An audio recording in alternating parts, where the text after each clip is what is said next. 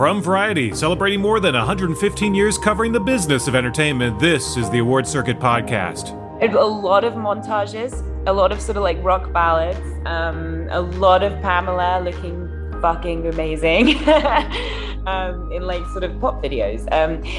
Do you know what? It really stands up. It's such good television and the characters are so brilliant and it so encapsulates that feeling. Like it's so aspirational and I can see why it like took the world by storm because you're like these beautiful people on a beach, like literally saving the world. I mean, they're not just lifeguards. Lily James watched a lot of Baywatch in preparing to play Pamela Anderson in Hulu's Emmy-nominated limited series Pam and Tommy, and she has a newfound appreciation for the syndicated hit.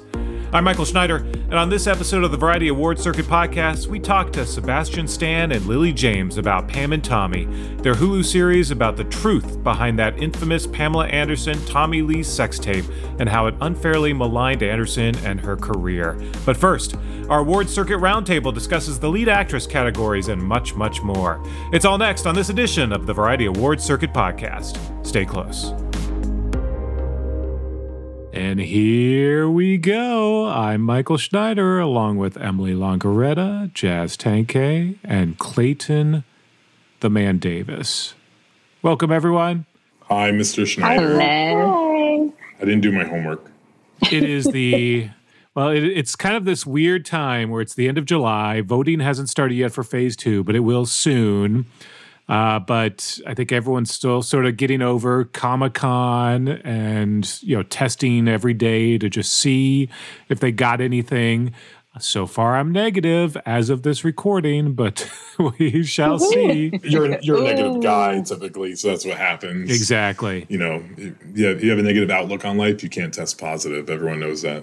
There you go. The light just like it screams at me. Negative, negative, negative. Can I also kindly request a much shorter Phase 2? Like, just for next time in life. Like, I think this is really long. It is, although there isn't that same sort of energy or sort of frenzy that there is in Phase 1. So Phase 2 does feel a little more controlled. I mean, I say that, but poor Emily has just been like frantic for the past. I'm like, because honestly, it's like the thing with Phase 2 is it happens so fast. We really take our time with Phase 1, and everyone's a potential nominee. Phase 2, it's like go, go, go. They're like, you need to mention every single person on this list. Here's 30 people. Find a way to fit them in. Yeah. Yeah, and it's like, can you speak to so-and-so? Can you speak to so-and-so? Can you do this interview? And then it's like, I actually spoke to them. Well, and I think the thing about Phase 2 is also it's not like I'm like, this person's probably not going to get nominated, so I can kind of just brush this off. Where it's like, these people are all already nominated. Like, it's all good people that you want to speak to. So it's not like you want to just brush any of them off. And there are 102 categories. It's like, not forget that little part of, that we have to remember. There are over 100 categories, and everybody wants to be written about. Yep. Yeah, no, it's true. And we just got out the list of all the categories and what night they're going to be on at Creative Arts and regular Primetime Emmys. Primetime Emmys is going to have 25 categories on the telecast, which... What was it last year? Like that's on par with normal. I mean, it's just every year that it's a stacked telecast, and that's why whenever anyone says, "Well, how come it's not more entertaining?" Well, because they have 25 categories they need to award on the telecast. It's impressive they managed to do anything else on that show besides just give away Emmys. Yeah. So. Yeah, Creative Arts Weekend, aka Labor Day weekend. How you'll be spending your holiday. Well, let's talk about that. And then Primetime Emmys happens the same weekend as D23, as TIFF. And Toronto, and just like what a world. Yeah. A friend of mine just told me today that they're coming in town for D23, and they were like, "Are you around?" I was like, "No."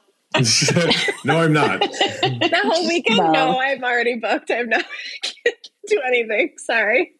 No, I do feel bad for all those Disney folks who somehow have to work both. But that's not our problem. So the other big news besides Comic-Con, the other news is we should have been going to TCA starting this week, and there is no Television Critics Association press tour again, as it's gone all virtual because Even though we all just got infected at Comic-Con, apparently it's not cool to get infected at the Langham in Pasadena. So yeah, no, they want to keep having their big premieres, but they don't want to have us in a room. Yeah. I think it's us. I think it's just they find us dirty.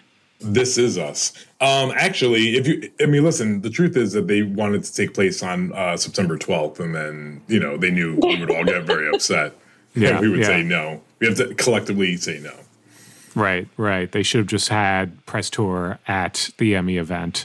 But I guess it also means that there won't be a TCA Awards now. It'll just be another press release. Yeah, we haven't heard anything. I'm pretty bummed about it, to be honest. I love the TCA Awards. Do we have a date of when it's supposed to? Yeah, they're supposed to be the 12th of August. Yeah.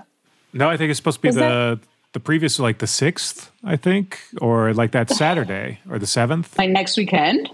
Yeah. Yeah, you're right. You're right. Next Saturday. I just want to point out that there is potential history to be made with TCA. If either Lee Jung-jae or Michael Keaton win, they will be the first men, if they end up winning the Emmy, to sweep all the awards of Globe, SAG, Critics' Choice, TCA, and then win the Emmy. No man has ever done that. Only women. Oh, that is such a specific piece of trivia, Clayton. Yeah, it's because there's not a lot of TV awards, so it's pretty easy to follow them. But then I didn't realize, because unfortunately I don't think of TCA right away when I think of the TV awards on that side. It always gets kind of lost in the shuffle. But then I was doing some research for one of the many things I write for Emily for her book Phase 2. It's called Phase 2. That's the name of the book now. Yeah. Phase 2 Emmy edition. But yeah, no man has ever done it. That's interesting. Well, I guess they'll have to celebrate over a press release now, since we won't actually be toasting them in person, sadly. But five women, and the fifth woman was last year, Miss Jean Hacks.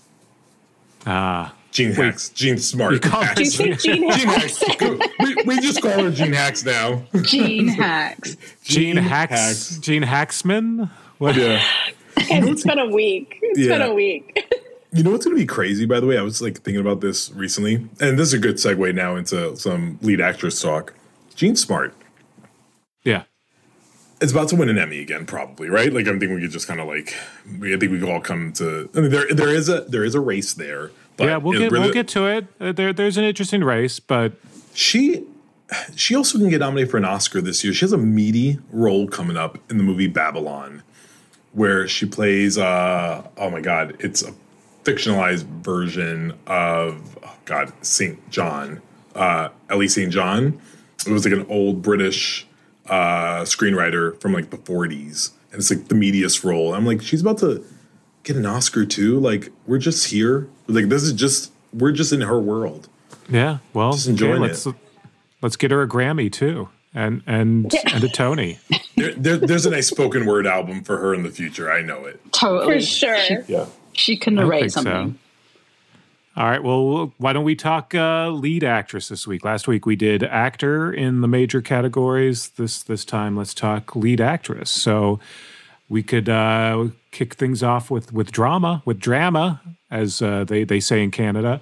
So in drama, we've got Jodie Comer from Killing Eve, a previous winner, previous Variety cover. Laura Linney from Ozark. Melanie Linsky from Yellow Jackets. Sandra Oh from Killing Eve. Reese Witherspoon from The Morning Show. I'm sorry, who was that? Wait, what? Because I'm still in that moment, sitting next to Emily, and the noise that came from both of us. Couldn't believe it. Go ahead. Yeah. Well, and Zendaya from Euphoria. But yeah, when because they announced these nominees alphabetically, and immediately there was no Jennifer Aniston, so you knew, ooh. All right. And by the way, it was really hard to keep up with because we had heard Jodie Comer and then we heard Sandra Oh, so we were trying to play in our head. Wait, who's missing? Where are we going? Are missing, yeah. And then it was complete anarchy. I know. Poor Zendaya with a Z as her name has to just wait to the very end. Listen, they were choosing violence that day, so if she had missed, it would have been on par with that crazy nomination day.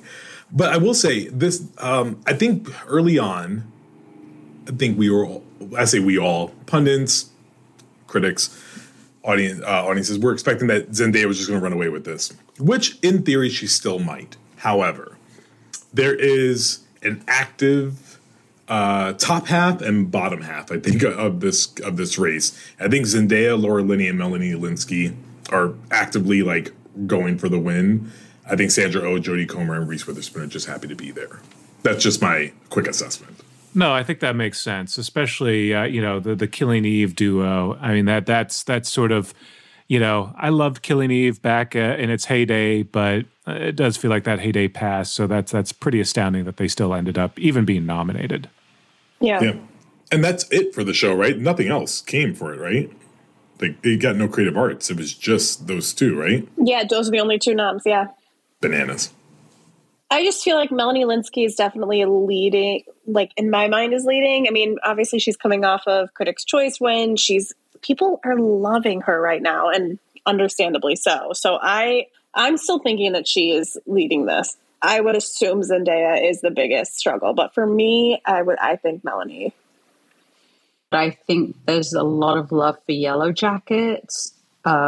Still, like, even though that screened like 10 variants ago, people have been talking about Melanie and Yellow Jackets like consistently. Like, I don't think it really fell off. And to Emily's point, there is a lot of love for her. So, yeah, agreed.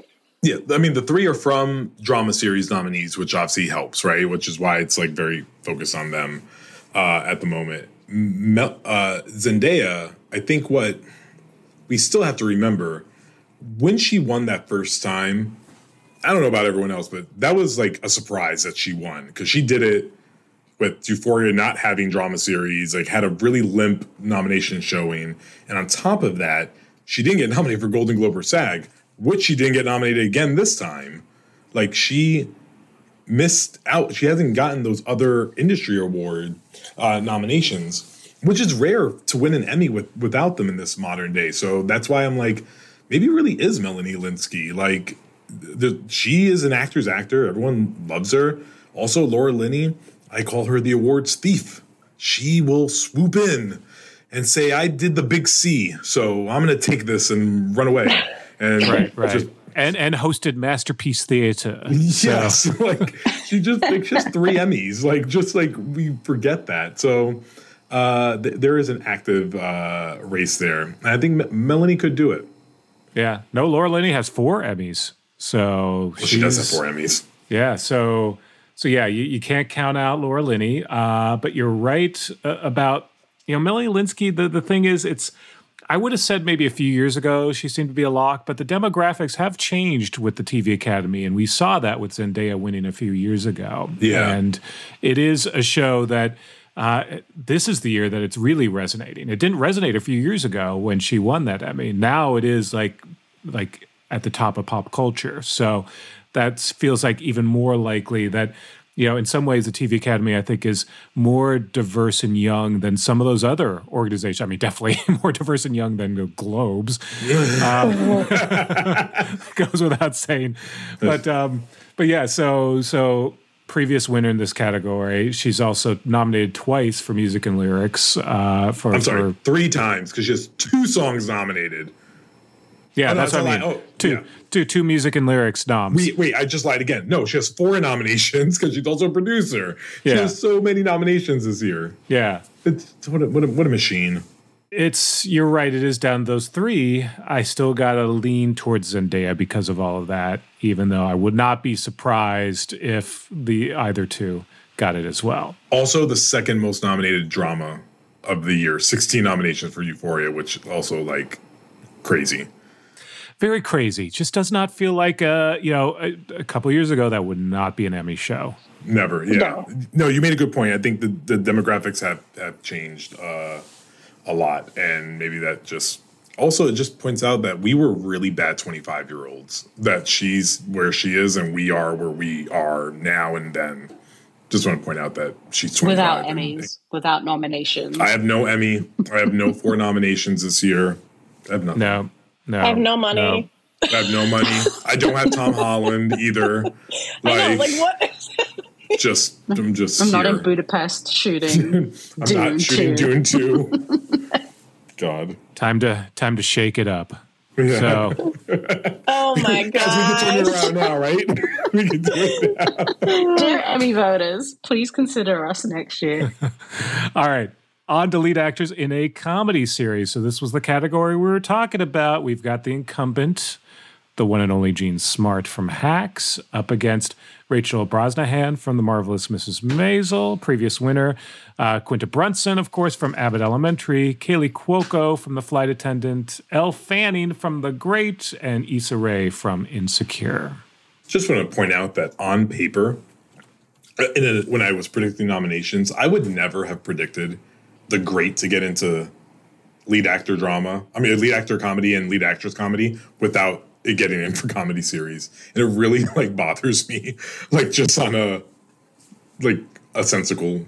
It's a very strange situation. For both her and Nicholas Hoult to both get nominations this year for The Great. Yeah, really out of left field. And then not comedy series. So, yeah. They really liked those performances. So, yeah, I think this is Jean Smart's to lose. I think we can have an active debate about who we think number 2 is. I do think it's a clear Quinta Brunson. I think she would be the spoiler.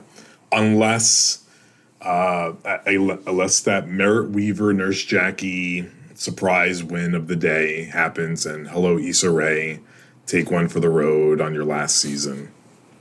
But I do think I wouldn't be mad about that. I wouldn't be mad if I don't think anyone would be. No. Or Quinta, obviously. I mean, Quinta's been killing it this season. Obviously, and it's so nice to have some love for broadcast. But I agree that it's Jean Smart's to lose. I think there is a case to be made for Quinta in that there is sort of that feel good network nominee. This is just the year that she really came on strong. And if these other sort of prestige shows sort of cancel each other out, then suddenly you get the broadcast shows sort of sneak through. And this could be the place where if Abbott doesn't win Best Comedy, this is where maybe they figure, okay, we gave it to Jean last year, so let's honor some fresh talent and be first to honor this fresh talent. She'd be the second Black woman to win the category ever. Wow. Which is actually insane. I do think that love, though, I think her being number 2 here is why I think I'm predicting her to win writing. I think she's going to win the writing Emmy. Yeah. I think she might do that. So I think all this kind of correlates. I mean, listen, if she won all 3, it'd be crazy. So if Abbott just went on a streak and just went down the line, which is interesting because it's arguably number 2 or 3 in every category that it's nominated in, except for Tyler Williams probably. But everything else is within arm's reach of winning. No, it's definitely in the mix. So yeah, so we shall see about that. Rachel Brosnahan. I mean, that feels. I mean, it's she's the time has passed. Yeah, she's a previous winner. So you never know with these previous winners. Sometimes there's sort of this lingering love for folks who have been in the mix in the past. By the way, that's why I think we may need to prepare for a Tony Shalhoub win. I feel like that could just happen. It would be because listen, no shade to Tony Shalhoub because he's an angel on earth and we should all worship the ground he walks on. But I think it would be a very lazy choice to make for TV Academy. Be oh, Tony Shalhoub, we give him Emmys all the time. He's the Allison Janney of this thing. He has 5 or 6, right? It's just something like that. He's just Allison Janney. 4. Okay, yeah. It feels like 6. No, they still love the monk. What can you say? They love the monk. Guys, I'm obsessed with Monk. I'm just gonna share that. That is such an Emily. Oh my God, you cannot be more on brand for yourself than you are right now. Very on brand. I just like to be consistent. What I love about Emily's taste in television shows is that that's the one place where I actually feel kind of young. That I have younger taste than Emily, which right. It feels good. Listen, she comes in with some Harold and Maude and Mary Tyler Moore Show and just all these classic TV and movies, and just like, yeah, like Emily. Monk is not even that old. Why are you saying this? Monk is not even close to in the same realm. What's like 2002? That's like when it's 20 years ago. No, I think what Clayton's saying, it's a show for old people. Like it's old people watch. A show Monk. for old people. Yes, yeah. You're right. That I agree with. No, this is what it would be like you saying, I really loved Wings. Do you know what Wings are? Big fan. There you go. I had the box set of Wings. Of course you did. Oh my god. God. Do you still watch USA? Like, do you watch USA like on cable? Oh my gosh, it has all my favorites on reruns. Are you kidding? And Burn Notice. Do you also have Just Shoot Me on box set? Oh my god. Wow, throwback. I should get that on box set. Now you're giving her ideas. Yeah. I know. Now I'm going to be on the hunt. Were you one of the two people that watched the Mad About You reboot? Actually, no. I didn't even know how to do Spectrum at that point. True. I was like, how do I even find this? Well, what a time. Time to be alive. Time to be alive. So our sort of our final verdict on lead actress in comedy, probably Jean Smart, but Quinta can kind of potentially sneak in. Which Quinta's coming up.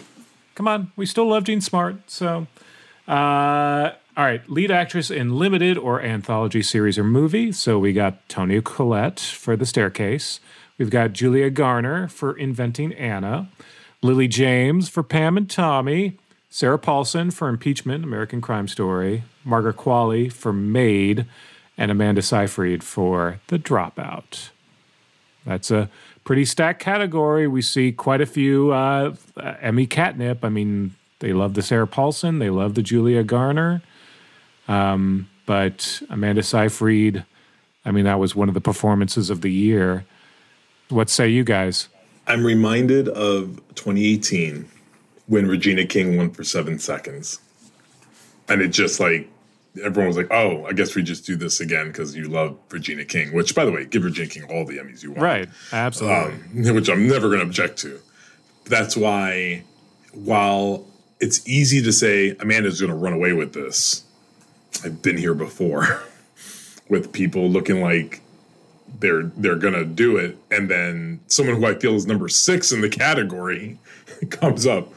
I'm looking at you and Ewan McGregor for Halston last year. Like you'll never get over it. Like you'll never get over it. Like it just like it comes in like that, like crazy.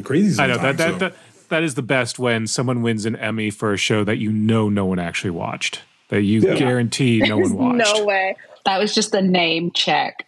Yeah. Yeah, I mean, and that kind of is the case with Sarah Paulson. I mean, people didn't watch Impeachment. We all know. No one, because it wasn't on Hulu until so much later, people did not watch it. So, I mean, but the Emmys love her. The Academy loves her. They started watching it, I think. And regardless of what you thought, I mean, she still has such a good performance and such a transformation. So I feel like that's always a plus and like a push for her. And then there's Julia Garner, who's also obviously nominated in supporting actress for Ozark, and who's the most Emmy winning of this bunch, actually, with 2 so far. And you could see them going for that, even though Inventing Anna was another one of those sort of surprises, like the great of this Emmy season, where, people watched it, but you didn't think that it was necessarily going to get all the awards or even all the nominations. It made sense because it's like it was watched. It was water cooler talk, but by water cooler I mean Twitter and like wherever else you talk to people nowadays. But looking through a little bit of Emmy history, and I brought up Laura Linney before. She won this category for The Big C Hereafter, and that year she beat Elizabeth Moss for Top of the Lake, which everyone thought she was like the runaway there, and beat Helen Mirren for Phil Spector, Jessica Lange for American Horror Story Asylum, and Sigourney Weaver for Political Animals. So I am going to say Amanda will win with a very, very small W. I also really don't want to count out Toni Collette because she's so good. And I do feel like people watch, and I feel like The Staircase came out the most recently, that could be a little bit of a help. Yeah. And she's owed one.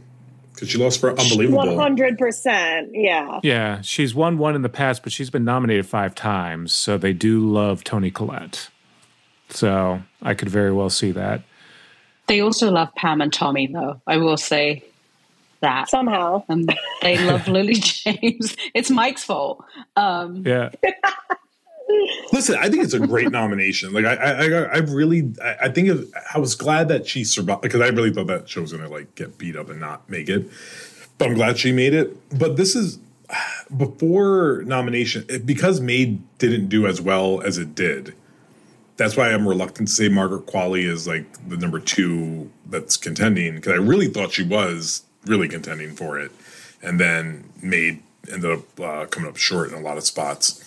But Julia Garner, I think it's okay to ask yourself, does she definitely walk away with one with those 2 nominations, and then you have to kind of like hedge your bets, or do you think she really just goes home with nothing? Because she's won twice for Ozark, and I feel like this would set down the groundwork for her playing Madonna and winning an Oscar in like a year or 2. Yeah, I mean, it's hard not to think she would, since she's won before for Ozark and her last season performance was so good. I just can't imagine that she loses for the last season. So that's where I think she wins, but I don't think in this category. I can't see Inventing Anna. I know the Academy liked it, but I don't see her winning here. But going all the way with that accent, with the Anna Delvey's accent. It was a great SNL sketch. Chloe Fineman was incredible. She should have got an Emmy for that. I mean, that whole show was a great SNL sketch. Yeah. Every 13-hour episode. Yeah. I think The Staircase, by the way, is the least nominated of the 6 shows that are here. The Staircase only got Colette and Firth. So yeah. If Staircase had done better, I would say I think Toni Collette's really gonna like do it. But I mean, who knows? Like this again, Emmys just do what they want to do. They don't listen to us anymore, because if that was the case, then After Party would be everywhere. Yeah. Oh, Inventing Anna got casting. Sorry, I was going to say, yeah, Inventing Anna also got the casting nomination. So that could be a sign. I just hope that they do show the Lil Wayne How to Love scene at the Emmys when they have to, right? Or even just do that as a performance, right? Just have Amanda walk out to that. Yeah, I would be there for that, and have Lil Wayne actually there performing How to Love. I mean, again, if we produced the Emmys, which by the way still doesn't have a host. As of this taping, there's still no host. Okay, guys, I have a confession to make. I just got a call. I'm doing ventriloquist work on the Emmy stage, and that's how they're gonna do it. Can I just say, I hope they show clips for everyone. The worst thing about the Emmys, not the worst, that's a lie. The one of the most annoying things about the Emmy ceremony is that they show clips for some and not for all. I'm like, just do it for everyone. Like, just go. But then it's a little time consuming. So let's not go crazy. Then don't show any.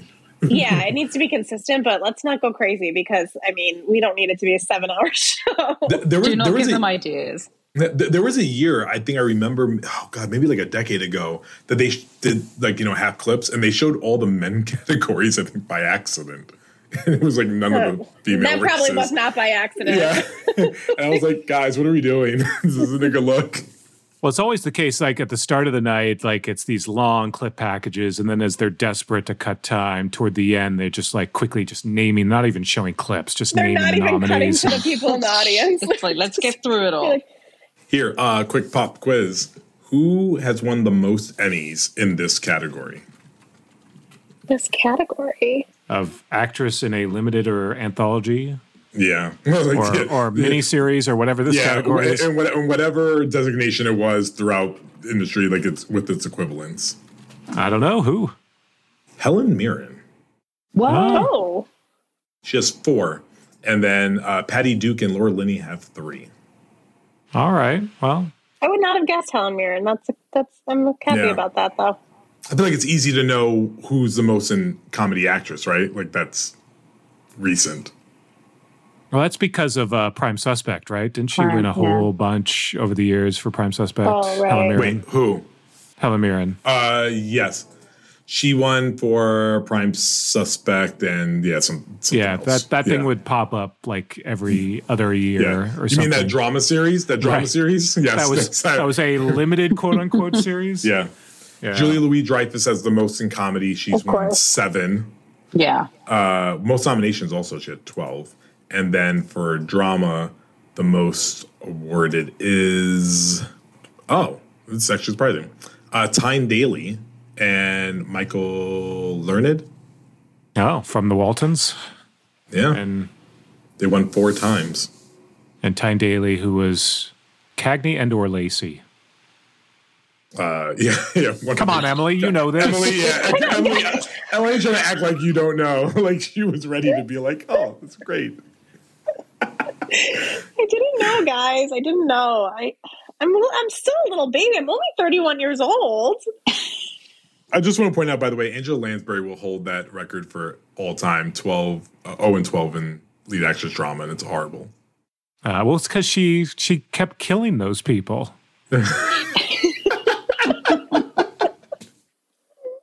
Every week. I'm fine with her just winning, like over and over again. I'm totally fine with that. She never won. But just in general. Yeah. It's gonna be an interesting time. Who would you like to host? Who would be like your pick if you could just have it your way? Oh, I don't even know at this point. I feel like we've talked about this so many times, and now I'm like, I don't even. Yeah. I want a very raunchy R-rated Tom Segura to do it. I want to just like get the Emmys canceled on regular television, make them go on a streamer.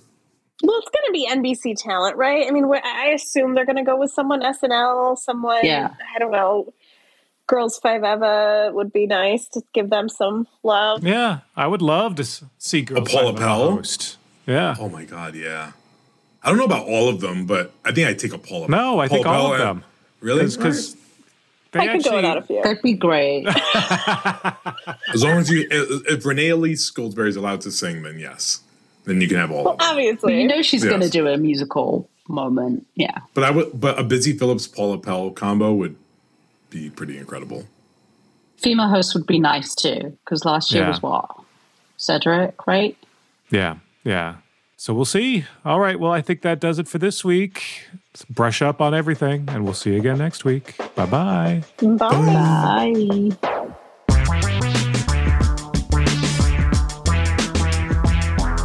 After the break, Pam and Tommy stars Sebastian Stan and Lily James. From Los Angeles, this is the Award Circuit Podcast.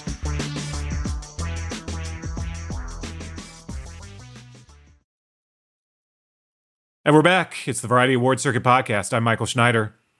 In Hulu's Pam and Tommy, which premiered in February, Lily James and Sebastian Stan play Baywatch star Pamela Anderson and Motley Crue drummer Tommy Lee as the couple meet, fall in love, and then make a private recording that is ultimately stolen, becoming the first infamous viral video of a burgeoning online age.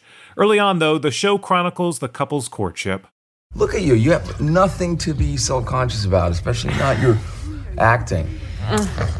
You think I'm a good actor? Totally. You can do anything. Drama, comedy, fucking Shakespeare. Mm-hmm.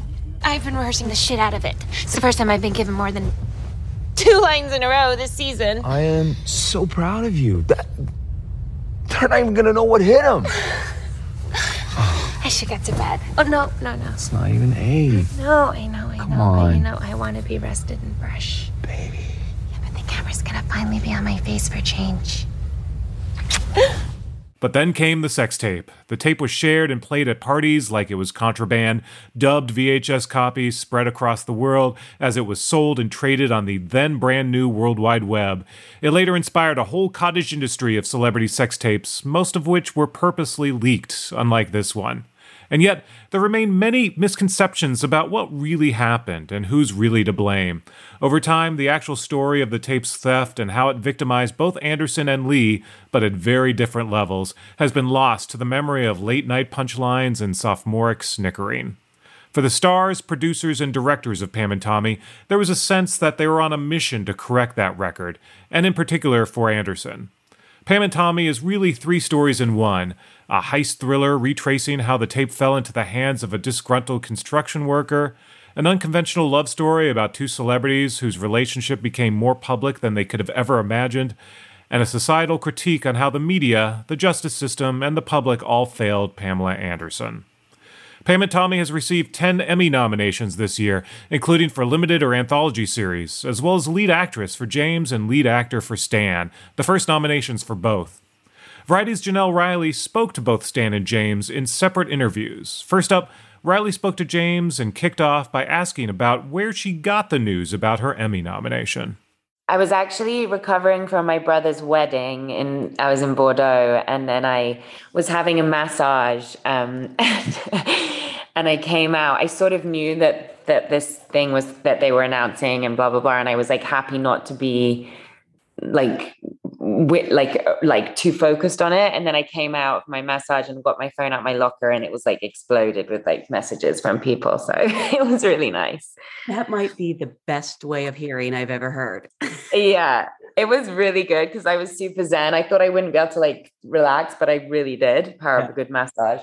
And then, I had my first message I opened was from Sebastian, and I was so excited that he'd got a nomination. And then I learned that like the show had, and hair and makeup and costume and editing. And it was just to share that with the entire, the crew and the cast, and Seth made it feel really special.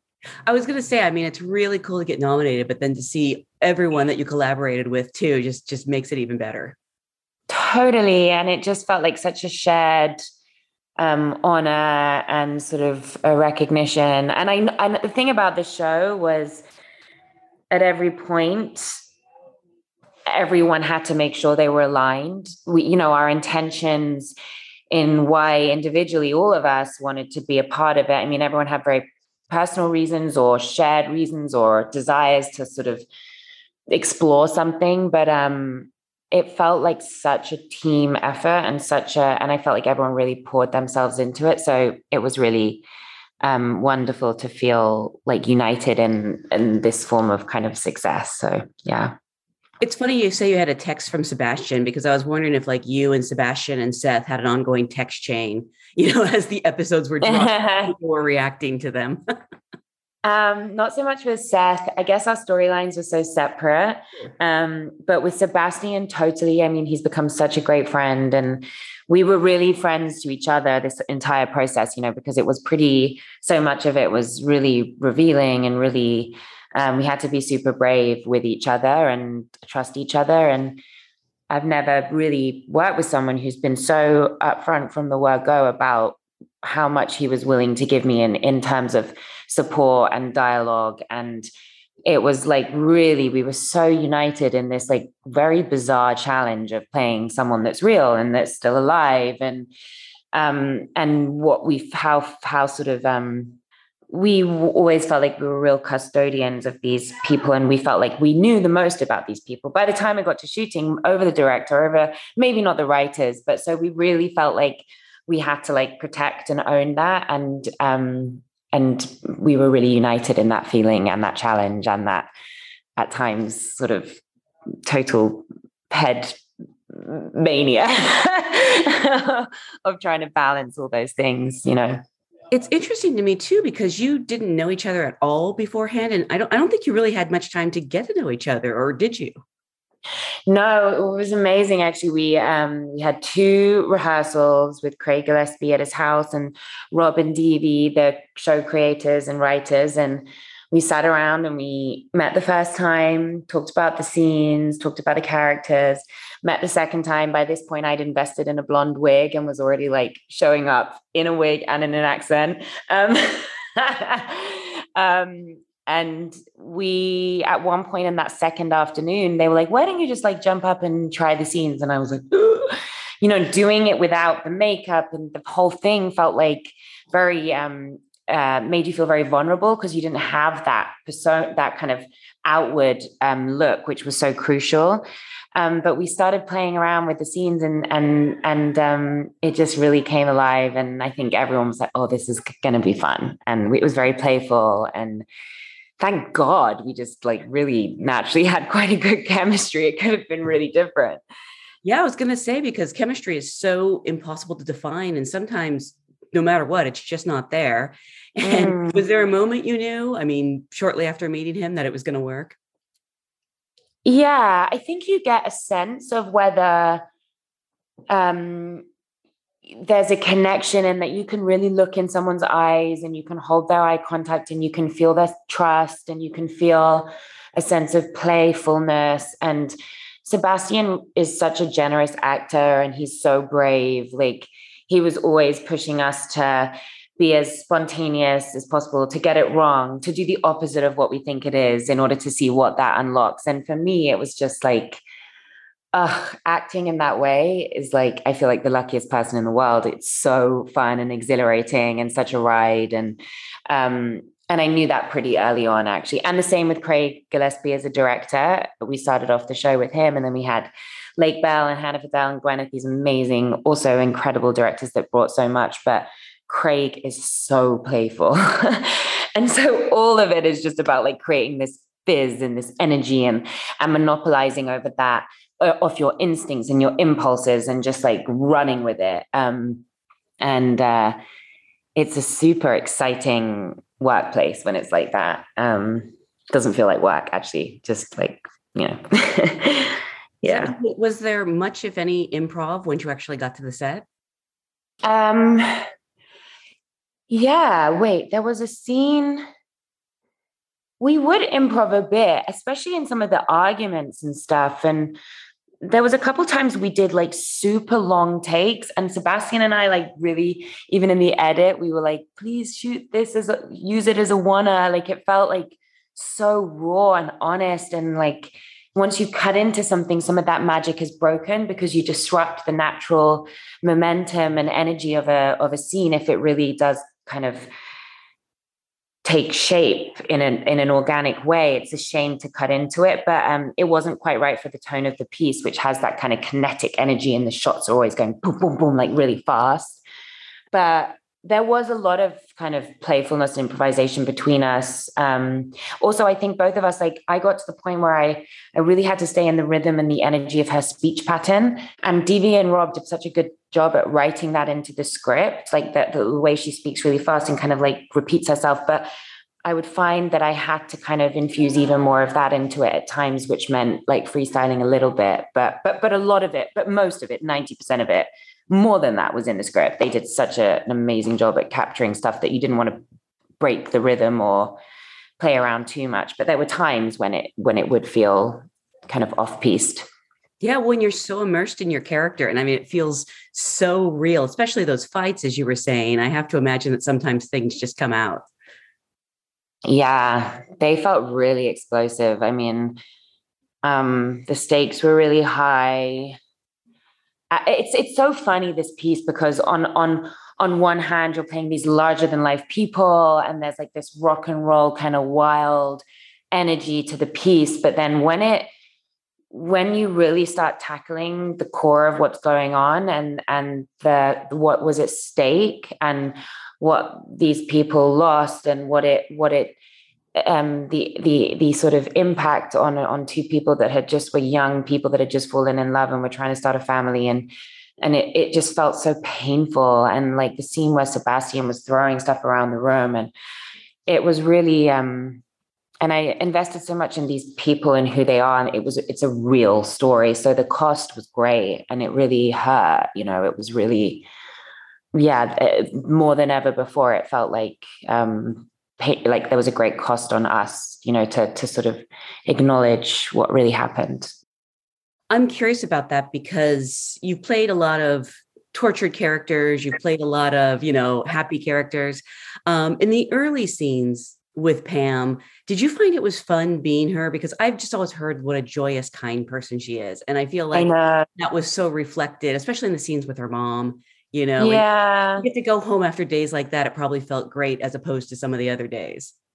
Oh, it felt amazing. And there's like this passion and life force and like optimism and romanticism and like beauty about a rebellion in her spirit that I really wanted to like explore. And so also I think the time I was playing her was like the burgeoning of I mean, she was already an icon. She was already in Baywatch. But there was like the newness to everything, which is so intoxicating. And so to play those moments when someone's life is literally changing, like being discovered and feeling like your world is blowing open, like it was so exciting. It really, it was, those moments of falling in love is just joyous. It was so much fun to play those scenes. And high on ecstasy. So it was like, it doesn't get any better. And then later when, she's obviously going through so much, how do you sort of take care of yourself? Because your body doesn't always know the difference when you're putting it through emotionally. And then you go home at the end of the day. I know you get massages. I hope that's a big help. That's my guess. Massages are great. Yeah. It's so interesting. I really didn't acknowledge that for a long time, that like your nervous system doesn't really know the difference. Like if you're sat in a room with loads of men fucking in those deposition scenes, like diminishing you and shaming you, and that's really happening, your body takes that on. And on top of that, there's like a stress of filming that in those great moments, it's great. But in those hard moments, it's long hours, it's difficult, it's hot, you're repetitive. You're not even just doing these scenes once, you're doing them over and over and over again. Like, so it does end up feeling really important. I did one of those round tables, and at the end of the conversation, like, hey, can I just ask you guys, like, what do you do at the end? I'm sat with all these amazing actresses that I would never usually get to talk to. And I was like, how do you do it? And everyone had different like rituals or ways of forgiving themselves or allowing them the space to let go of characters. And it's the first time I've kind of really acknowledged that. And I think it's really important. It almost felt like I was being a bit wanky or a bit like, ugh, but actually it's so true. Like you really have to like shake things off. Yeah. At the same time, as I said, there's so many things about Pam that I think it would be fun to play, or would put you in a happier place. Is there anything that you sort of took from playing her, into your daily life? Yeah, I think that she has a real a grace, almost like a wit and a humor of like handling situations, which I think is super almost revolutionary. Like she would use attention, whether it be good or negative, for her own purposes. Now she has her foundation and she works with Peter. And I'm really impressed. Like when she first started Baywatch, she wrote a letter saying, everyone's obsessed with my boobs and my bum, and I want to put the attention on something more worthy. And she started this long lifetime partnership with Peter. And I just find there's a humor and a sort of carefree attitude where she's dealt with, it seems to me, even the hardest times in her life, that as a woman in this industry, as anyone in this industry, you have to be tough and you have to like have that sense of humor, I think, to survive. And yeah, I think that I want to, emulate or, carry that forward in my life. I think you need to survive. I also find her very calming. There's the moment I think where I relate to her the most is when Tommy is raging about something and she's just sitting there and she's like, can you not?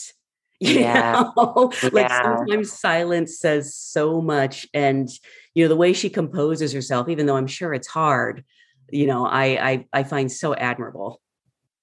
Yeah, it's interesting when you're playing someone real because you're like drawing from so many different sources and different, like I took a lot from her like semi-autobiographical books. It's a character called Star, but really it's very similar to her life. So I used it as like, and she's written like her poetry and and like Tommy's book, which is obviously his perspective. So you take it all with a pinch of salt and you put it all into your melding pot and you decide what's relevant and what's useful. But there was, a toughness and a way of dealing things and that I picked up that I felt was like that womanly strength of when you just like put that wall up and go, I'm not like, there was just such a strength that I found like very inspiring and very under acknowledged or something. I don't know, as it often is. Yeah.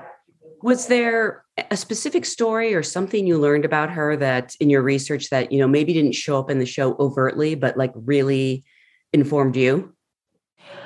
Um, well, I watching those early interviews, there was just such a sort of like bounce and a spirit and a childish kind of like beauty that Tommy has too, or had, that I think was why it became like them against the world. And I think they really like took solace in like marching forward into the mayhem of the 90s, like, celebrity culture and being like a freaking icon sex symbol. And I think that they together felt like invincible until the ultimate violation took place, which robbed them of that, which is so heartbreaking. But also something I really picked up on was this like very, very strong maternal instinct. And not even just with her kids, I think with her friends and her family. And I really fought at the end of the show to keep this moment where they have the baby. And Sebastian and I both did. It's like in the montage scene where you sort of see her giving birth. And for me, it felt like even though so much was taken from them, they were the winners, they were the victors, and they had their family. And I felt like if you took that away from them in the end, and they ended on a real low moment, it left her, being the victim of this situation, and I wanted in some way to end on something hopeful, and the strength of motherhood. She warriored through everything that happened to her. And so I think that was something that I really felt like was very precious and important and wanted to acknowledge about her. Yeah. I'm curious, in your preparation, did you have to go back and watch a lot of Baywatch? So much Baywatch. Basically, all I did was go on the running machine and watch Baywatch. That was my preparation. It's been so many years since I've seen it. How does it hold up? A lot of montages, a lot of sort of like rock ballads, a lot of Pamela looking fucking amazing. In like sort of pop videos. No, do you know what? It really stands up. It's such good television, and the characters are so brilliant, and it so encapsulates that feeling. Like, it's so aspirational, and I can see why it like took the world by storm, because you're like these beautiful people on a beach, like literally saving the world. I mean, they're not just lifeguards. Every week there's a plot to like blow up something, and it just ticks all the boxes. I also was obsessed with VIP and her other show she did later on called Stacked, and she's so funny. She sort of really blew me away with her sort of timing and her ability, as I said, to sort of like take the mick out of herself and like understand her strengths and her and where she could like laugh at herself. And I think that's really very powerful as an actor to sort of acknowledge that, or as like a public figure, so yeah. I am so glad you mentioned Stacked, because I love that show, and I feel like it only lasts 2 episodes. It's so funny. It's really funny. She's really funny. And I love like her exes like coming on the show and stuff. It's just so funny. She's like fully like, it's just, yeah, she's really hilarious. What else did I watch a lot of? I watched her reality TV show she briefly did on MTV, and all her interviews, all her Jay Leno and her Kimmel, and just, really, luckily there was a lot to sort of watch, to sort of build on. Did you see when she hosted Saturday Night Live? And Tommy? Yes. Yes. Amazing. She's like, I'm supposed to imagine you naked, or is it me naked? And then she just like, yeah, her monologue. She gets naked. Yeah. Yeah. And then Tommy comes on. Oh, they have like the fake Tommy, then the real Tommy coming on. Yeah. It's Storm McDonald playing fake Tommy really well. Yeah. like almost playing Tommy better than when Tommy comes on, because he comes on and prays real Tommy starts to laugh. Yeah. Yeah. Very meta, very weird. Yeah. What about for, the scenes before she's famous? How did you sort of prepare for those? Because we don't really have any reference. I mean, maybe she writes about them, but were you able to find footage of her, on the camera? There is a lot of, there's photographs of her that are amazing from that time. And I'm pretty sure that's why they sort of cast me, was they wanted to sort of literally do the transformation like Pamela did. Like, she was found and she was so different from like the kind of version of herself that was then you know, that she became this star from. But of course, it's still her, but, you know, this like heightened version. And so I used the pictures. I think her early interviews that I found, she seems so like very Canadian, very sweet, very nice, very like kind of, but there's something about her that's so quirky and like acerbic and kind of like rebellious. But she, and then again in this book, it's called this sort of like not autobiographical book where she talks about it, which I feel like was a pretty good reference for me. And I know you've talked a lot about the physical transformation, but was there a moment or something that was key? For me, it's the eyebrows. Once I saw the eyebrows were right, I was like, they've got this. Those 90s brows. Whew. Yeah, I was terrified because basically I have such thick brows, and I was like, okay, you're going to plug them. They're never going to grow back. It's going to be, I'm going to have, you know, Pam's eyebrows for the rest of my life. So we tried all these different things. I shaved them, I bleached them. And then eventually we went with this prosthetic forehead that like glued on over my nose and above my eyelids. And then we stuck on these brows. And yeah, it was a big moment. When the brows worked, I was like, okay, this is the key over anything. Honestly, it was the brows. Yeah, I'd be more worried about the brows than even like the famous swimsuit. I think. Yeah, well, I was pretty worried about that, but yeah. I remember there was a moment where we were in a studio in the Valley and it was boiling hot, and I'm this like British girl from, you know, London, and I was walking out onto a back lot in this studio in LA in a red swimsuit and Uggs, and there's a whole like crew of fucking people, and I was like, oh my God, where am I? What's happening? It was so surreal. But yeah, I had teeth, contact lenses, forehead, the boobs, luckily not all the time. We could fake it a lot of the time, but when I was more naked, I had to have this full like chest plate on, blonde wig, fake tan. But I worked with this really amazing trainer. He's called Matt Bevan. And more than anything, like I lost a lot of weight. I lost like 20 pounds over the course of like 8 months, like in like this preparation for this, not 8 months, 8 weeks. Or maybe it was longer than that. No, it was like 4 months. Yeah. And, but it was more the confidence. I had he made me feel really fit and athletic. And I felt like it was really, feeling strong rather than just losing weight. And I felt really more confident than I ever have before, really. The power of Pamela. I really want to see her in Chicago. I know she just, yeah, it was only like 2 weeks long. It was quick. I wanted to see it too. I'm sure she was amazing. Have you, I know that you've talked about how you understand that she doesn't want to see the series. Is it hard for you to ever watch yourself? Oh yeah, it's such a weird response because I think we're all deeply, as people, we're self-critical, and we hold ourselves up to, well, I hold myself, and I think it's very common that humans, we hold ourselves up to really high standards, and we're way meaner to ourselves than we would ever be to like our friends or family.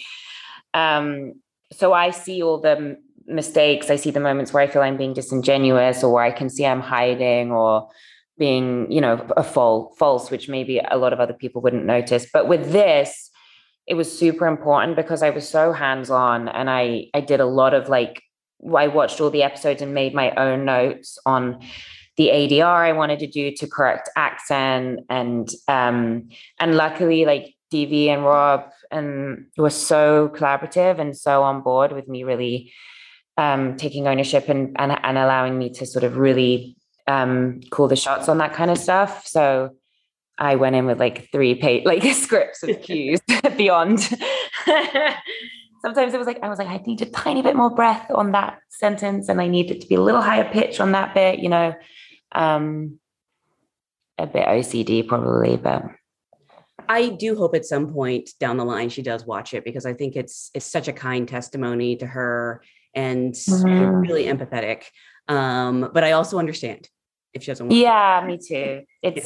It's tricky. It's such a big conversation and something that I still think about on a daily basis. Like I carry all that responsibility quite heavily, and I would really hope that we've done her justice, and she would, you know, that if she ever did watch it, she would see that. And I hope. I pray. Next up is Sebastian Stan, and Janelle Riley begins by also asking how he found out about the Emmy nom. I was on set. We were filming, working on this new movie called A Different Man, and we were filming, and I actually thought, you know what, it's probably a good thing to be focusing on other things and stuff. I mean, because it's, you're aware of it and whatever. And so I gave my phone to hair and makeup, and we were in the middle, and then we just started the scene. So I didn't actually look at my phone or anything. And we were filming the scene, and I said, well, I'll just look at it after. And then our director, Aaron Schimberg, he was giving us notes for the scene, and he was like, oh, by the way, like, congratulations. And I was like, oh, really? And then he goes, yeah, my friend just sent me a text. You got on? And I said, oh, that's great. That's I'm glad that worked out, but it certainly was a very, it's a surreal moment. I don't have context to compare it to anything because it's never really happened. So for me, but I think certainly it's a very grateful moment. I mean, there was a lot of hard work that went into it, and I know a lot of people kind of gave it their all, with the show, and just approached it as best as we could, and so just to get the recognition of any sort was certainly a good day, a good moment. I mean, I don't think anyone's surprised, but at the same time, I am not being hyperbolic when I say this is the most competitive category I have ever seen at the Emmys. There are so many amazing male lead performances in limited series or TV movie that, you don't know what's going to happen. You really don't. And like the company you're in is mind blowing. Oh yeah. No, it's, first of all, every category, like, I don't even know how I don't know how it even works. Cause like, it's true. There were, first of all, like White Lotus is an unbelievable show. That was one, I love that show. Then The Staircase, I was obsessed with. I mean, Antonio Campos, who I've known and who I'm a huge fan of. And then I knew that documentary, and I remember like going like, how are we going to be able to sort of, take the story and see it? And again, as soon as it came out, I was obsessed with it. I watched it all the way through. Then there was Dope Sick, and it was a lot of really good stuff. And so like, I don't know how eventually, how it all kind of, how you can really pick from anything really, because there's so much content and so many good things. So it was, I think going into it, certainly like Lily and myself and Rob Siegel and like DV, like I think everybody was excited to talk about the show because we felt good about it, and we really did have a good work experience. So talking about it never felt like a chore, but I think, and we knew that a lot of people had seen it, certainly. But it just was impossible to kind of know what was going to happen. I mean, you've worked with so many amazing people, but looking at this category, I would be starstruck being in that category. Do you ever have those moments where you're like, oh my God, I'm doing a scene with Nicole Kidman, or are you relaxed at this point? No. I almost like had a breakdown the other day, like on this thing that I'm just working on now. I came home, and again, I was like, I don't know what I'm, there's always a moment, I think, of kind of like the good, healthy, uncomfortability that I think should be there. You can't ever really, I think if I just sort of, like I've said this before, if I feel like I totally know what I'm going to do in the scene, or things are really all going to plan, we're making our days, we're getting like the first 2 takes are perfect, then I start to get suspicious. I actually need a little bit of the uncomfortability part. Sometimes like good, accidents happen, or things you haven't planned on, end up happening in a take, and then something real and organic comes out of it. And it's usually that sort of ends up overriding anything you've ever planned. But opposite I always feel, and I know we've talked about this, when you're opposite somebody who kind of really shows up and starts to push your buttons and challenge you, you're just not going to have a choice to kind of rise up to the challenge. You don't want to be the person that didn't do the work. You don't want to be the guy that's slowing everything down, So that's how I think of it. I was actually curious if, because Tommy, I'm talking about him obviously both as a person and a character, but for the purpose of this, we'll say as a character, he's such a live wire and he's so unpredictable. Were you able to improvise in character? I don't even know if you see it as improvising. You're just, channeling him at some point. Yeah, well, fortunately, there was not a lot of improvising, and again, I say, we could have. There was maybe here and there we would, but there actually wasn't, because the writing was so good the way that they had written it. So we just needed to follow the writing basically, and a lot of his inflection and sort of the way he speaks was in the writing. They really got him. And then I think it was just more, for me, it was just more kind of trying to find balance of different colors that, he has sort of, in terms of like the exuberance or the sort of childlike qualities or the sense of excitement that, could also just maybe go a different way depending on the situation. And it's always that marriage of technical with kind of in the moment stuff. But I feel like you need the writing for that, to kind of ground you. Because I think the improving thing, unless you spend 5-6 months like as this person, you-ness will slip into it.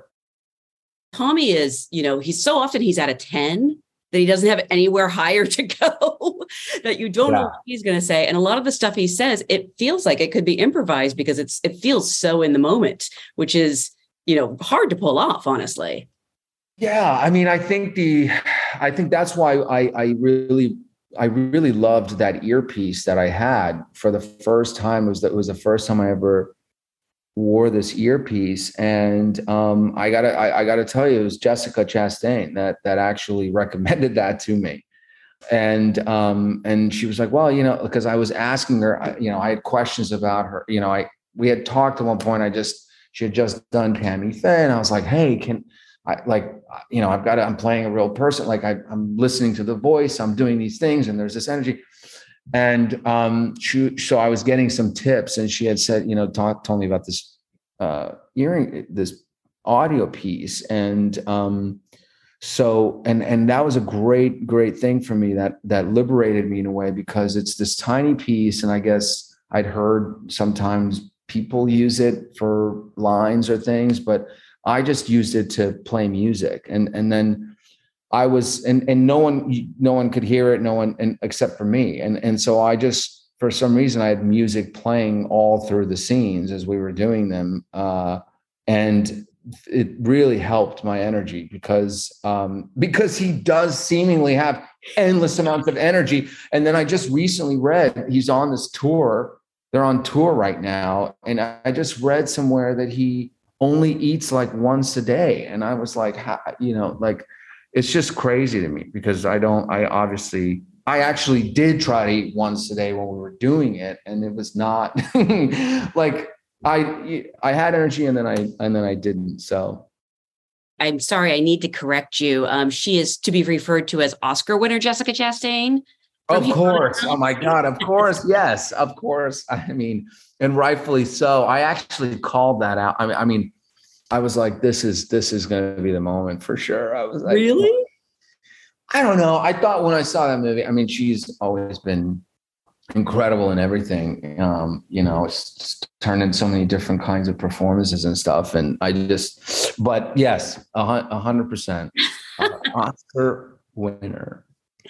Just as from heretofore, you will be referred to as at least Emmy nominee Sebastian Stan.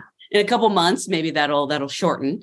Yeah. Well, my manager said something like that, and it was sort of funny I guess that's what happens. I don't know. But it certainly is, I think, like I said, I'm going to be 40 next month. I've been very lucky to have been working for a while. And, I got out of school in 2005. I was early 20s. And, I think, and then prior to that, I had quite a journey getting to this country and stuff. So you don't get in this business without having a thought of one day being able to have an opportunity to get up and thank, people that have like helped you along the way. Like, that's how I see those moments. It's just, they're rare and they may only happen once or they never happen. It just may never happen. Like, that was the only thought I had, was like, I'm like, this may be the only time, I mean, maybe not, you never know. But the idea of just being able to kind of like, I guess, you have a moment to thank people for things that have happened. And that's it. That's the moment. And so, I guess, like, regardless, it's definitely a special thing, You always talk about yourself and your career as though you think you've hit your peak and you're on the way down. I mean, you're always like, I probably won't get back here again. This might not ever happen, or I haven't been here before. And like, when are you going to accept that you are on an upward trajectory? You got, well, here's the thing. You got to remember, I'm Eastern European, right? Like, I was raised always to look behind my back. Like, I just, how I was raised, with my mother and stuff, like, where we were, there's superstition. There's things like where you go, you never know, like make sure you seize the day while you can.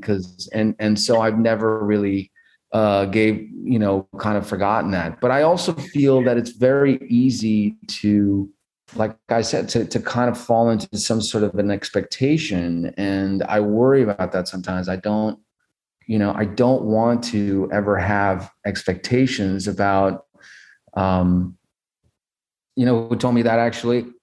Oscar winner Julianne Moore. Got it right this time. Yeah, because we worked on this movie together, and I remember I recently had to do ADR and for it, and I had seen her, and I said, I'm in regards to the movie I'm shooting right now, I said, I'm doing this thing. It's really different. I'm really terrified about it. And she was like, you just, no expectations. You cannot have expectations. And easier said than done, of course, because we're all human. But I really try to kind of like be like, okay, like keep it to where it's at, There's that scene where Pam says to Tommy, I wish I could be more like you. And I'm curious if, even as exhausting as he could be, if there was anything you took from playing Tommy that you actually liked, or, being in his skin that I just admired like kind of this weird youthful optimism. I admired his energy. And I think that like he feels things very passionately. There's a lot of things that, I liked about him that I think I would enjoy playing. Well, of course. I mean, I think you're always looking at kind of, what are you learning here? And there was a lot of pieces to this. I mean, I think it's very tough to when you're playing somebody that's real, because again, you feel I guess responsible or indebted, or in some way, but I think for me, what I sort of felt was a yearning there. There was a yearning there for love and connection and acceptance and love and connection. I mean, I've spoken about this before. He had a really interesting childhood upbringing. You don't really see it in the show, but he talks about it in his book and stuff. And it sounded, again, I'm no therapist here, but my take on it from what I've read in his own book and him talking about it was his childhood was very, he sounded neglected in a lot of ways. His mom didn't speak English. Maybe it wasn't intentional, but his father, and his mother conversed by pictures. That's for a lot of those very formative years, like where a child like is sucking like in every and learning and is developing cognitive like functioning about love and acceptance. And his way of being heard was often banging on pots and pans and like cupboards, which is what led to the drums, and then led to this sort of like need to express. And so I guess I understood that coming from another country and having grown up in this country for a little while with an accent, learning English as I was growing up, and sometimes often coming like up against like not fully being able to communicate things I wanted. Like I got like the need to, hey, like I know I'm not perfect. Like, I don't know how but I know I want this to happen, or I'm trying to say something, or I want you to hear me and you're not, or I can't connect. But that need for connect, we talked about him a lot. The great Larry Moss, who I work with all the time, who I worked with on this, who, sent me a text when the nomination came. And I was like, I could die happy now. If he's the one texting me, congrats, I'm all good, but he would always say to me towards any character, real or not, just remember, where's the need for love? Where's the need for that? Because somehow, there's got to be something there, and so I try to look for those things. And then I guess, again, I don't think every character again has different needs, but I guess for me here, that's sort of one thing that I could really understand is just that sometimes that yearning and not being understood. And look, I've had my fair share of understanding. I just spent an hour and a half before I got on the Zoom with you being followed by 5 paparazzis in an Uber. I had to circle around, just so I could go home, because I don't know if they're going to follow me. They're going to stand at home, and then, you can sell that online, and then somebody else is just going to pop up and be there. And then they're going to, by the way, if I walk, and I remember somebody texted me one time and said, "Hey, are you okay?" And I was like, "Yeah, why? What's up?" "Oh, I don't know. I just read on Dumois that, you were like upset on the phone." And I was like, "Oh my God." Like, I could be like talking to my dry cleaner about I could be like, "Oh my God, I needed to get the suit by 5. You're telling me it's going to be tomorrow?" And then somebody will see me do that, not know what and go to Dumois and say that I'm upset on a telephone. Like, it's insane. So it's like, yeah, I can understand like a little bit, like the invasion of privacy aspect, somewhat, not obviously on their scale, and certainly not on a scale of a woman who's also trying to be a mother and all the other things, right, on her level. But there are real things here, there are real things. And even I say to myself sometimes, I go, "You know what, Sebastian, suck it up. You're lucky, and you chose this profession. You got in this thing. So you deal with it. Like, you have no say. People are, going through all kinds of things." And I return to gratitude, and I immediately go, "You know what, man, this is not on the scale of what's happening in the world and what we have to face in this country and what's going on right now. Like, this is nothing. Okay. Like, this is by no means a complaint that I'm saying here. I'm just simply, I guess, when it came to this story, it's interesting, right? Like, it's interesting to see different people's reactions to it, because on a way, it's easy to overlook in a similar way that it was overlooked like 10 years ago in the 90s. And at the same time, it's also very easy to relate, because we're all experiencing a level of that lack of privacy or something, or that invasion of, because that's what social media is. You don't have to be famous. You can post something and then someone can just be like, "You know what? Now it's my property. You're public property now. Here's how I feel about it. Tap, tap, tap, tap, tap." And you don't know where that's coming from. And then you're walking away with the result of that, You're also being generous, because I do not think actors signed up for this at all. I think actors sign up to be... You remember in The Godfather Part 2, when Lee Strasberg tells Al Pacino, that's the scene that plays in my head. When Lee Strasberg tells Al Pacino, this is the business we chose. And you're like, oh God. Well, no, but like, again, like there's no, but some things come with it. It's just, some things come with it. And I would never, like, the love of it overrides any of that. But there is something unnatural to that kind of like thing. Like these paparazzis that followed me for an hour and a half, they got the pictures before. It's not like they didn't. Like, it was just, that was not enough. It was just, you got to keep going. And you're like, well, okay, I don't know, like, at what point it ends, but that like, compared to what they were going through, that's just like not even,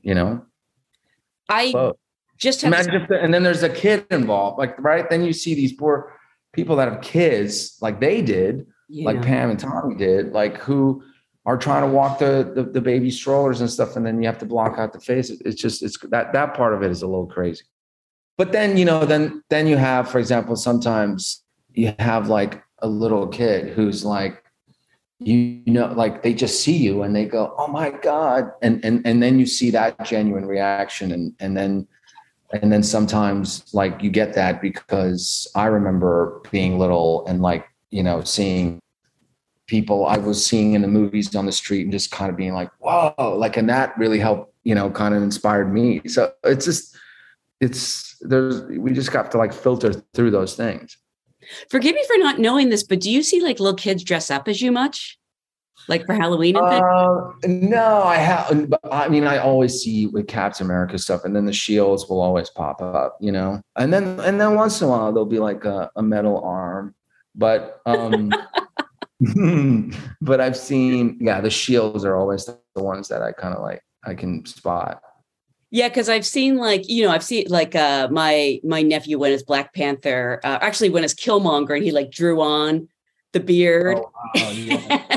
But I was trying to think if I'd seen many Buckies, but I have to say I have never related or felt more seen than in the finale of Falcon and Winter Soldier, when it was the single guy showed up at the barbecue with that very specific cake that you get from a grocery store. Yes. I brought that cake to so many things. I was like, I know that cake. Oh my God. I mean, yeah, that was a really cool scene, because we actually were allowed, we improvised some of that scene. Yeah, because we were coming, and then it was this long specific shot, and it sort of has to, like, pick up and go back. And then, if you're improvising with Mackie, it's always going to be funny. Like, it just, and so I was like, I want to wear the sunglasses. And then I came in, and then the little kids were like, I was like, yeah. And I feel like we should have, like, a little fight. So they let us do that. And then he and I kind of, like, meander over to the table. And then that was very funny. But I thought, it was nice for the character at that point to have felt so at ease finally around family and other people, and for us to kind of see him like that, because that was someone who was socially so anxious and guilt ridden for so many years. So it was a good ending at that point. When you were talking earlier about, you've been talking about Pam and Tommy for a while now. I promised myself I wasn't going to ask you. I was going to try not to ask you any questions that you get a lot, but I am curious if at some point, did you ever get tired of talking about the prosthetic work? So many, and I get the curiosity. I do. And it was such a cool scene and such a window into Tommy's mind. But at some point where you're just like, oh God, people need to stop asking. I thought it was another sign of why our show was basically proving the point.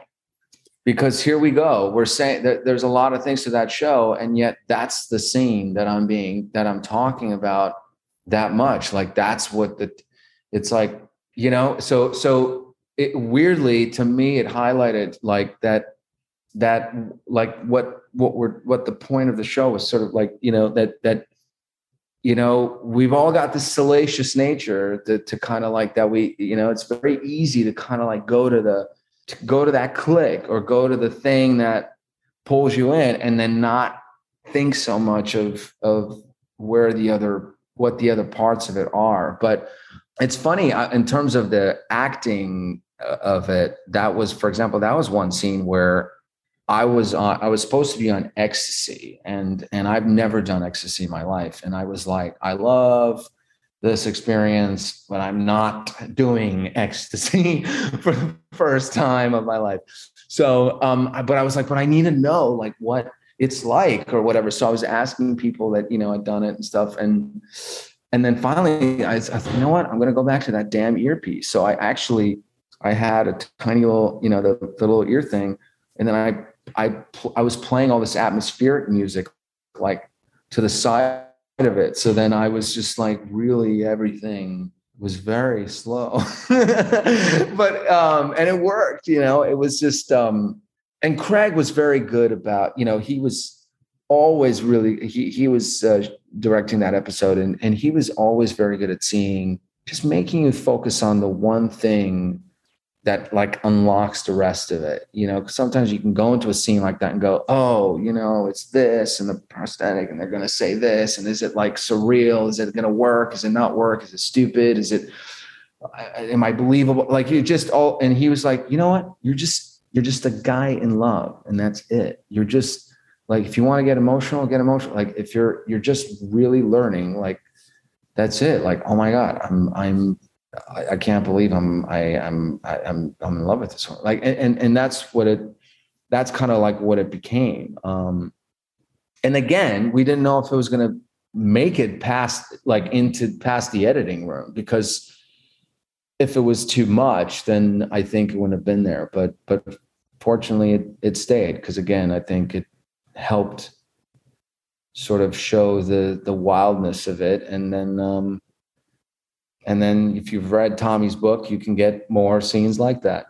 Well, that's the thing. I know people latch onto it because it is, I think you used the word salacious, but it also just like shows kind of how bold and innovative and unique the show itself was, and that it was willing to do different things, Oh yeah, totally. I mean, that second episode was such a wild, thing. It was like, I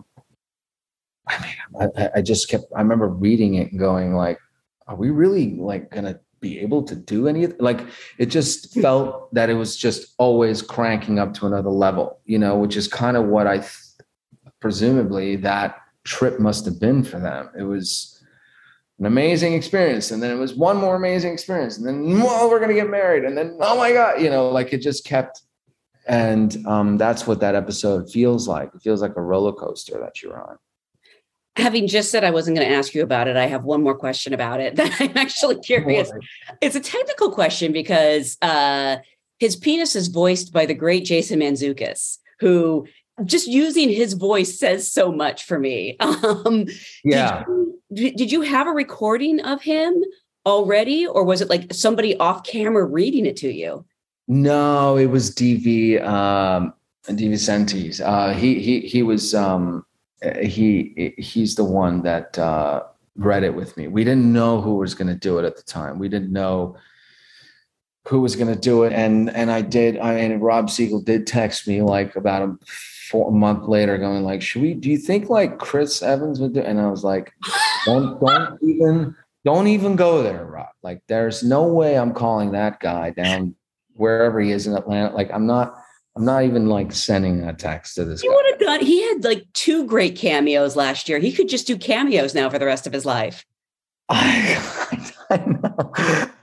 know. I was like, I'm like, Rob, if he says yes and all that, like, you're just gonna flip the universe like into another stratosphere. Like, we'll never return from like. It will just be too much almost to handle for any of us, myself included, Oh my God. But when you saw the final scene with Jason's voice, were you just like, it's yeah. Yeah. And again, I was like, when they said that's who it was going to be, I was like, oh my God, of course. Like, that's such a smart, that was such a well thought out, because he is, it's very funny. And it has, he has the right kind of tone. I mean, it's just trying to rein him back in from going down this cliff, point of no return. You actually, you referenced the great Larry Moss earlier, and Yes. I was curious because it's a name. I mean, I've been hearing that name for years, but I've been hearing it a lot lately. And I'm sort of curious how you found him. Like, was he recommended to you, or, was it an ad in a paper? No, you started? You know what it was? I mean, here's a crazy part. It's like, I found him in 2008. I remember, and a friend of mine, Chris Egan, said to me, and he was like, you know what, you should go. I was like, I have this big audition. It's a screen test for Green Lantern, and it's me. And I was like, I think that was 2008 or whatever. And I was like, it's me, and it's like Justin Timberlake and like Jared Leto and Ryan Reynolds, and I don't think I'm gonna get it. And they were like, well, maybe you should study with Larry Moss. And so like, it was actually, that was the audition I'd called him about to help me on the screen test of Green Lantern, which I didn't get. But Larry was like, and I'd heard of him a little bit. And then we worked on that audition. And then of course I bought his book, didn't get the movie, whatever. And then he and I just continued, and his book was really helpful. Cause again, I went to Mason Groves to Rutgers, I came up on like the Meisner technique, and it was really, really helpful. And it took me a lot of years to kind of understand it. I think it's hard sometimes being an acting student, like when you're 18, 17, you're forming also yourself as a person. And so I felt like I needed a little, I never thought, okay, I'm done. Like I need to keep learning and keep practicing things. And I think that with Larry really combined, like, was very helpful for me. And then he would coach me for auditions. One time I went out for Death of a Salesman with Philip Seymour Hoffman and Andrew Garfield. And I remember I went to Larry and I said, Larry, and Andrew Garfield was already playing Biff. And, but the other brother role was still open. And I said, Larry, it's like, it's Death of a Salesman. Like, this is what it's he, you talk about in your book. And he was like, and we worked on the audition, and right when I had a week to go. And then right as I was walking out his apartment, he goes, you know what? No, I cannot let you walk out of here right now and go to this thing like this. No, you're going to come here dressed as this character every single day at 10 a.m. and we're going to work on this thing for a whole week. And I worked with him for a whole week on that audition. And then I met Mike Nichols at that audition. And he just said to me, he was like, that was great, but you're more like a Biff, and that part's cast. So such a pleasure to meet you. And I was like, you're Mike Nichols, doesn't matter. It was, but again, like, that was Larry. And then I worked with him on all the Marvel stuff and basically, worked with him on everything. I worked with him on, I worked with him on this. I worked with him on, obviously, on the Pam and Tommy thing.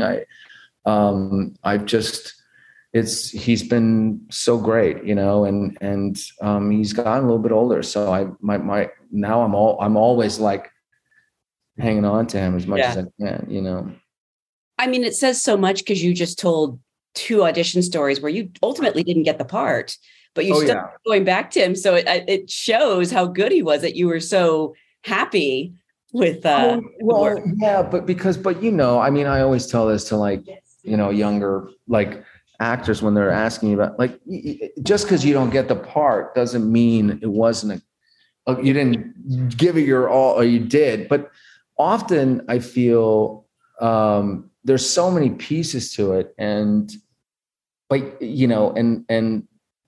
Larry to me became, once I did get the part, and then I actually could go work with him for the project. Then I really felt like I was getting him 100%, but yeah, auditions, they could go either way. And sometimes, it has nothing to do, unfortunately, with the work and stuff. And I also believe certain things just sometimes don't happen because you're not ready for them to happen, maybe I just tell that to myself because the way that it happened, I don't know. I have to ask because it blew up the internet. Is there any progress on your rom-com with Jennifer Aniston? Yes, I wish. Listen, I found this one thing, and I sent it over there. I sent it to her agent, so I don't know. We'll see. Really? I did. I mean, it was something that I thought maybe could work, but again, she'll have to decide that. But I'm here. I'm ready whenever the right thing comes, or whenever she feels there's something right. It would be a dream for sure. That would be awesome. I'm always telling you to do a rom-com. I know. I love them. I've been telling you that for years. I know. I love them. I mean, there's a few floating out there and I keep looking for them, but it's taking a minute. I mean, to a certain degree, Fresh was a rom-com. Yeah.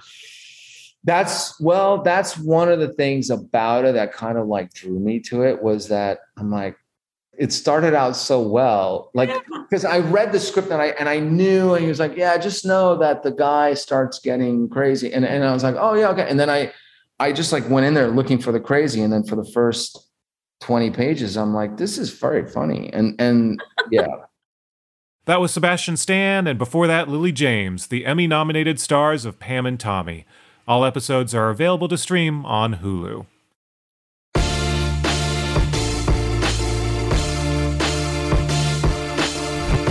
And that's it for this edition of Variety's Award Circuit Podcast. Drew Griffith edited this episode, and Michael Schneider is the producer. Be sure to subscribe to the Award Circuit Podcast on Apple Podcasts, Stitcher, or wherever you download podcasts. Also, head on over to Variety.com and click on the Award Circuit tab to find the latest Emmy predictions and key races, as well as your daily fix of news, analysis, and reviews. For Jazz Tankay, Emily Longaretta, and Clayton Davis, I'm Michael Schneider, and we'll see you on the circuit.